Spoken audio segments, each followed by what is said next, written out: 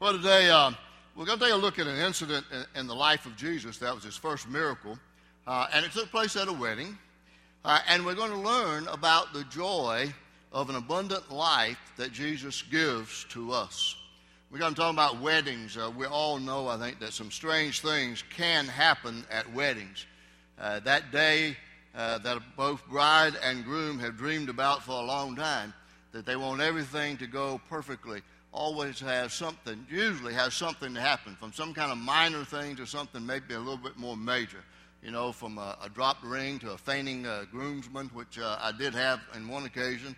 And just as I finished a prayer and looked up, I saw on my far right, the groomsman just went right off the side. He just in a dead faint. And the strange thing was, what was funny to me, and I had to keep my composure, was that it wasn't in this church, it was another church, the church was packed, and even to the front row, and he just fell right in front of a lady and hit his head, fortunately, on a padded pew, and she just kind of moved him over to the side, and we just went right on with the ceremony. Later on, he woke up and kind of looked around and wondering where he was. The most interesting one, I think, that happened here was that I just had a nervous groom, and I have never seen a more nervous groom. He was just pouring sweat. He was pacing, as nervous as he could be. I thought he was going to pass out. So I said, why don't you go back here to the restroom and just splash some cold water on your face? And I said, then you'll feel better. So he went to the restroom, and he stayed, and he stayed, and he stayed, and it was about time for us to go out, and I was getting ready to go look for him when he came walking out. And when he got close enough, I could see he had a perfect circle right in the center of his forehead, and I thought, this is the mark of the beast on this guy. Where'd this come from?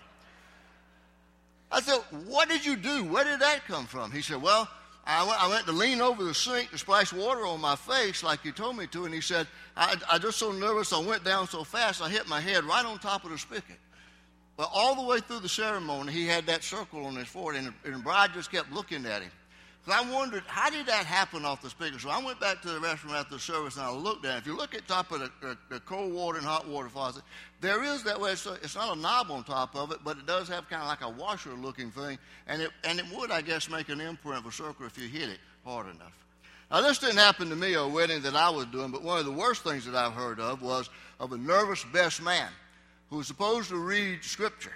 And he was supposed to read 1 John 4:18, which says, there is no fear in love, for perfect love casts out fear.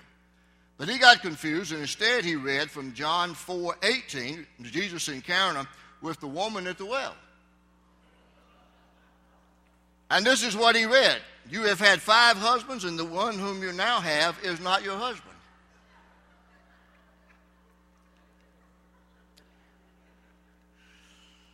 That wasn't here either. Well, this morning, when we look at our scripture in John 2, verses 1 through 11, we see that the scripture takes us and Jesus and his disciples and the mother of Jesus to a wedding, and they had a big problem. So we begin reading in chapter 2, verse 1. On the third day, and that means the third day after these immediately preceding events, and that's the call of Philip and Nathanael, on the third day, a wedding took place at Cana in Galilee. Jesus' mother was there. And Jesus and his disciples had also been invited to the wedding. When the wine was gone, Jesus' mother said to him, they have no more wine. Dear woman, why do you involve me? Jesus replied. My time is not yet come. His mother said to the servants, do whatever he tells you. And nearby stood 6 stone water jars, the kind used by the Jews for ceremonial washing, each holding from 20 to 30 gallons. Jesus said to the servants, fill the jars with water. So they filled them to the brim. Then he told them, now draw some out and take it to the master of the banquet. They did so. And the master of the banquet tasted the water that had been turned into wine. He did not realize where it had come from, though the servants who had drawn the water knew. Then he called the bridegroom aside and said, everyone brings out the choice wine first, and then the cheaper wine after the guests have had too much to drink. But you have saved the best till now. This, the first of his miraculous signs, Jesus performed at Cana in Galilee. He thus revealed his glory, and his disciples put their faith in him. Now, you've probably read this. I don't know how many times I've read that account, and I always think about every wedding that I've done. And nothing like that has ever happened, but it's an interesting story. It's the first miracle that Jesus performs, and it's one of the 7 signs that John records about Jesus in the gospel that always point towards him as the Messiah. Mary, the mother of Jesus, was there, and Jesus and the disciples, the scripture says, has been invited. And there's been a lot of speculation about Mary's role, why Mary was there and why Jesus and the disciples were invited.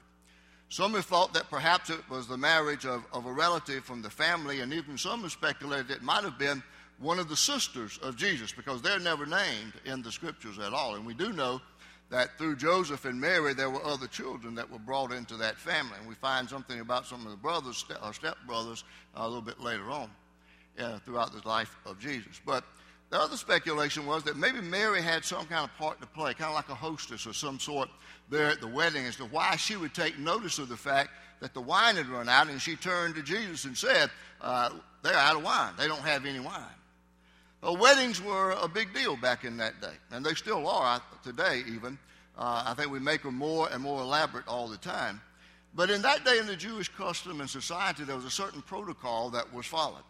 If the bride was a virgin, then the wedding took place on Wednesday, and it could last for 6 or 7 days.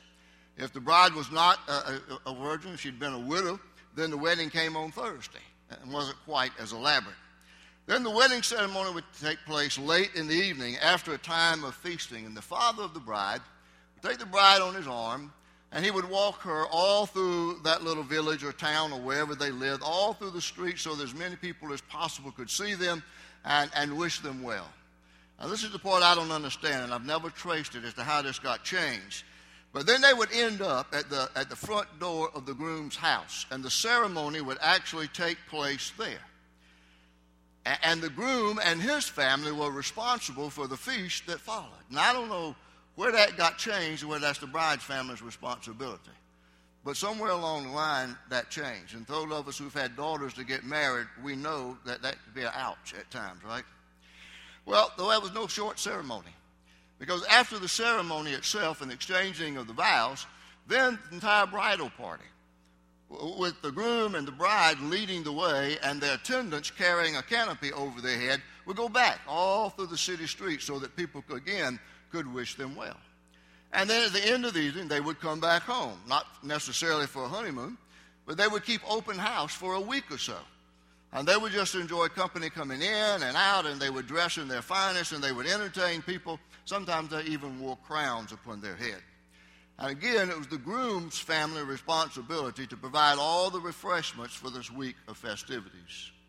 In this wedding, suddenly there came a difficulty, a tragedy of sort, and that was they were running out of wine. Maybe they had more guests than they thought, or maybe they were drinking more than they normally did. And it would have been a terrible and improper thing to have taken place according to the culture of the Jewish society in that day.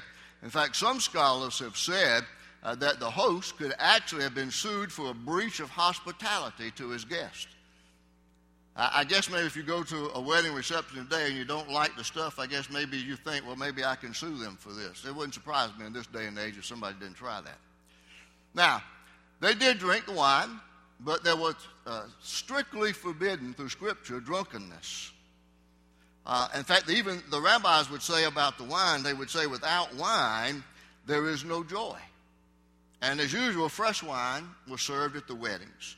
And some scholars say it was not the kind that had been kept around and had aged for a long period of time. But again, drunkenness was forbidden, and the Scriptures commanded against it. Through the years, I've done some research and studied this and what exactly was this wine. And in some places, it tells us there were 4 different types of wine during that time in the New Testament. One was a type of vinegar, the type that they tried to give Jesus on the cross.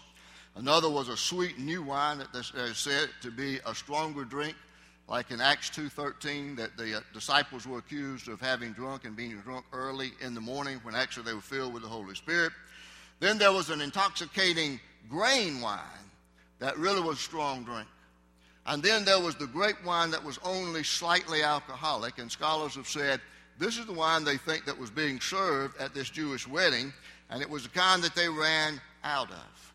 And then since it was drunk in large quantities, it was usually mixed with water. 2 or 3 parts of water to 1 part of wine. And it was done so for 2 reasons. One, to prevent drunkenness, they watered it down. But the other was because there was no real pure water system in that day. Most of the time that they had to drink the wine because the water was just not really good to drink. You know, like when you go visit in a foreign country today, you know, a third world country, what is always the last words of advice you get? Don't drink the water. Well, that was part of the problem with it. That's why they sometimes also, they mix the wine with water so it would kind of purify that. Now we'll take a sidetrack just for a moment. And always this brings up the question that I'm asked all the time, and a lot of people ask the question, and some people don't even bother to ask it. It doesn't bother them. But I always ask the question, is it wrong for a Christian to drink wine or other alcoholic beverages? And rather than giving you a long argument about it, let me just answer it this way and say it's unnecessary. And let me tell you 3 reasons why it's unnecessary. Well, number one, we have an abundance of pure water. Bottled water is something that's really called on, and there's abundance of pure water that you can drink and plenty of other beverages that you can drink. Number 2, if you have an abundant life in Jesus Christ, if you have a relationship with Christ and He's given you abundant life and filled you with the Spirit, why do you need to fill your body with an alcoholic beverage that has the potential of affecting your mind and body in dangerous ways? And number 3, it's unnecessary because why would you want to do anything that might cause your life to be a stumbling block for a weaker brother? Now, we'll put that aside and we'll go back to the rest of the story. I just add that into that. I mean, don't think at this wedding and every time that Jesus sat down with the disciples, it was happy hour, because that's not what it was. You know? So we go back to the story. They're starting to run out of wine. Mary notices it. She turns to Jesus and she says, you know, they're running out of wine. And you look at verse 4, Jesus gives a strange answer. In some translations, it's like woman, like it's a harsh word. It's the same word and same address that He gave to His mother from the cross when He said, woman, behold your son, and He nodded His head towards John. But the NIV says, dear woman, why do you involve me? My time has not yet come. When you study the text, it literally is meaning that Jesus is saying to her, well, what do we have in common? Which is a strange thing, I think, unless you start to look back at Mary and say, did she have a role then, of some kind of role, being like a hostess? And maybe she was in charge of seeing about the wine, and she was standing near the wine dispensary, or whatever it was, and she noticed they were running out. And so when Jesus says, what do we have in common? Why do you want to involve me? It was like saying, you know, it's not time for me yet. Well, you and I don't have responsibility. It's not my responsibility. But then Mary turns to the servants and says what? Do whatever He tells you. I guess she knew her son and she knew that He would do something. And He responds by performing the first miracle of turning the water into wine. See, Jesus saw an opportunity to begin the process of revealing who He was as the Messiah. And again, we say in John's Gospel, this was the first of the 7 signs that pointed towards Him as being the Messiah. And the result of it was that the bridegroom and his family had their need met. The glory of Jesus was revealed. He gave evidence that He was the Messiah, revealed His power. And then the third thing is that the faith of the disciples was strengthened. There's several different artists' rendition of this scene and potential of how it could have looked. I think we got some of those paintings. Some of them go from some very elaborate design of the wedding to, I think we got 3 different ones to show you as to what it might show just simply with, you see the light there even coming in the center. And you can see in clearer pictures of it the abundance of the water pots all around that they would have had. So what do we learn from this first miracle of Jesus? You know, what can we take away about the joy of the abundant life? Well, I think there are 3 things to notice. You know, first of all, Jesus meets our need with the joy of His presence. See, in this story, Jesus was concerned about a family being embarrassed at a wedding reception. And his actions tell us that he cares about our every need, every situation in life. And he has power to bring joy into our life through all of those situations. His actions tell us that he's concerned about us, our every need, every situation, and he always wants to bring joy into our life. In fact, in John 15:11, Jesus says, "These things I've spoken to you, that my joy may be in you, and that your joy may be made full." Jesus is the God of irrepressible joy, and he has come to share it with us. And he brings joy into our lives with the assurance that he takes care of our needs, all of them, big and small. You know, just as we say there's nothing too ordinary or too small or too common to pray about, there's nothing too small nor insignificant in our life that God is not concerned about and that Jesus is not concerned about. You know, he sees every sparrow that falls to the ground. He keeps track of the number of the hairs on your head. He calls the stars by name. He is the great God who is not too big to be concerned about the everyday things in your life. About the time that I think Jesus was moving into this crowd and into this miracle, I think he was dealing with an issue that we deal with a lot in our culture today too. It's a disease.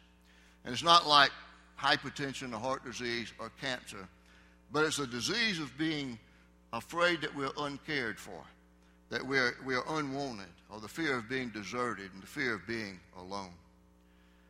But the presence of Jesus at that wedding in Cana of Galilee and the actions that he took reassure us of the fact that God's presence is in every situation of our life at all times. Jesus said in John 14:18, "I will not leave you as orphans, but I will come to you."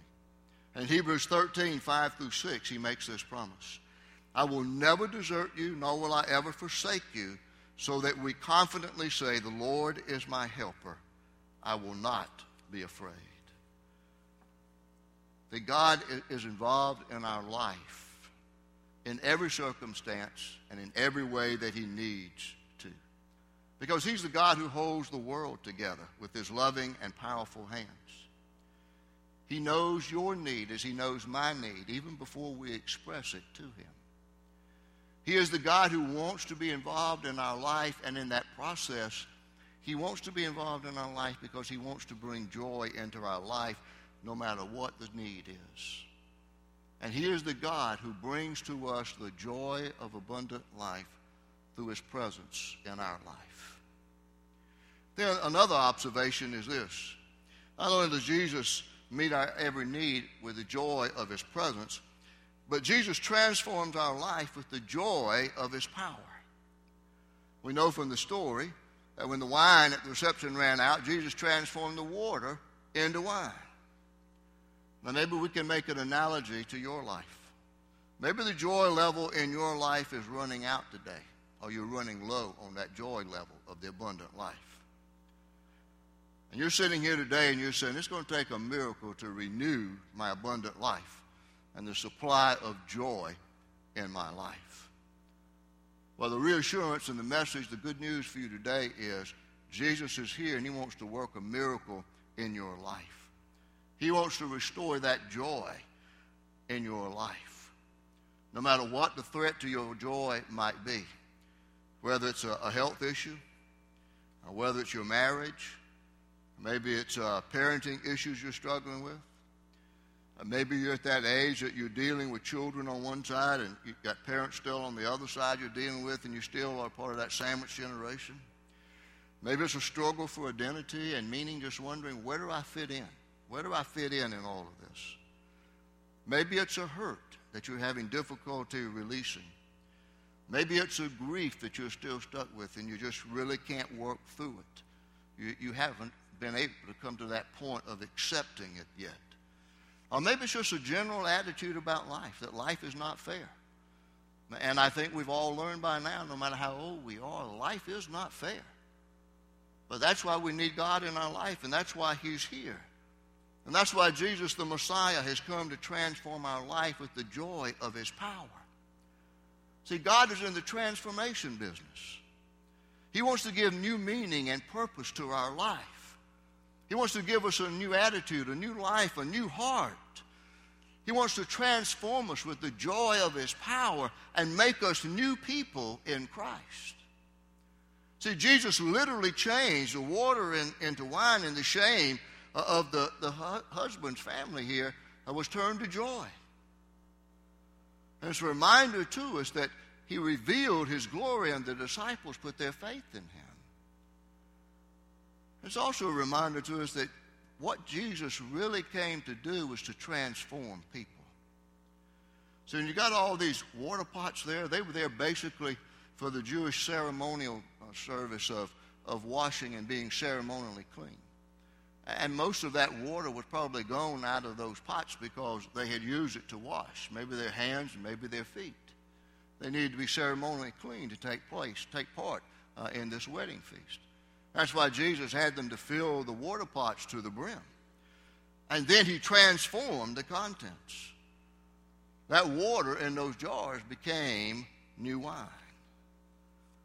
And it's a symbol of God's grace that comes into our life that transforms us. That Jesus gives us a new life. 2 Corinthians 5:17 reminds us that therefore if anyone is in Christ, he's a new creation. The old has gone and the new has come. See, and Jesus is all about transformation. Not just water into wine through this story, but He turns frowns into smiles. He turns whimpers of fear into songs of hope. He turns deserts into gardens. He turns sorrow into joy. He turns sin into grace. He turns death into life. See, Jesus is all about the transforming power of changing people's lives. That's what it's all about. And then the final observation I think we can make is that Jesus gives abundant life with the joy of His provision. You see, we look at that story and we see that there were 6 jars containing between 20 and 30 gallons apiece. So at the very least, the jars contain 120 gallons of wine or as much as 180 gallons. That's a lot of wine. I don't know whether they drank it all or not. But why was it in such abundance? It's because Jesus is an extravagant giver. And He always gives super abundantly. It's the abundant life that He gives to us. In John 10:10, Jesus says in the NIV, the thief comes only to steal and kill and destroy. I have come that they may have life and have it to the full. Other translations call it that abundant life. And what does that mean for us? Well, it means that God's grace is adequate to provide everything we need in life. And it's because God gives to us abundantly. In Romans 8:37, the Apostle Paul reminds us that we are more than conquerors through Him who loved us. See, there's really no measure to God's provision because there will always be enough of God's grace and power and peace to meet our needs, no matter what they are. See, God is not just the God of the required. He's the God of abundance. Paul reminds us of that again in Ephesians 3:20, where he says, now to Him who is able to do immeasurably more than all we ask or imagine, according to His power that it is in work within us. And John 1:16, John reminds us that from the fullness of His grace, we have all received one blessing after another. You see, when we look at our life, we can either think that we are lacking in things that we should have from God, or with eyes of faith see God as the God of extravagance and know that He has blessed us beyond what we deserve. With every spiritual blessing, He has blessed us because He is the God of extravagance.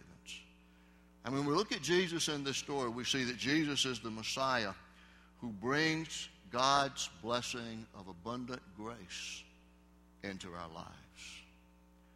So we go back to make the application for us here today. So what about you today?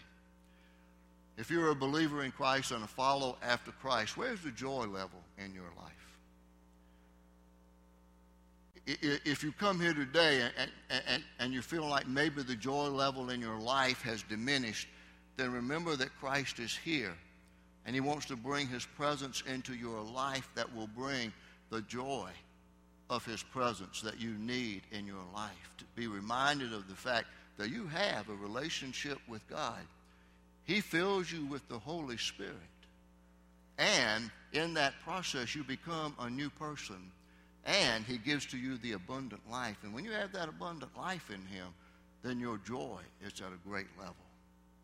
Or maybe you're here today as a non-believer. You've not yet chosen to follow after Christ. Christ is still here today. And his presence is here to work the miracle of transformation in your life. That miracle of grace that can transform you from a sinner into a saint. That miracle of joy where he can take all of your sins and all of your guilt and shame and transform that into joy and give to you the new nature and the new life and that abundant life that he gives to you. Jesus is the Messiah who gives to us the joy of the abundant life. All we have to do is to claim it, to ask for it, because he gives it to us in abundance. If that's your need today, then I pray that you will ask for that and receive that joy of the abundant life that God gives to you in his grace through Jesus Christ. Father, we thank you for revealing to us in the ways that you choose to do so through Scripture and other means that Jesus is the Christ, the Messiah. He is your Son, and he is the giver of life as he transforms us through his power and through his presence. Help us as believers today to be aware of your presence in our life in such a way that we're filled with your joy. And Father, if there are those who are unbelievers today who have not yet come to make that decision to find Christ in their life and to experience that wonderful joy and that peace that comes from having Christ in their life, that they can know that they're free from their sins and the guilt and shame that it brings, and they can be set free to live that abundant life, then may they see that Christ today. May they respond to that Christ today. May they come to Jesus today in faith and accept him and discover the joy of the abundant life through Jesus Christ, our Savior and our Lord. And Father, it's in his name I pray and ask for decisions. In the name of Jesus, our Lord. Amen.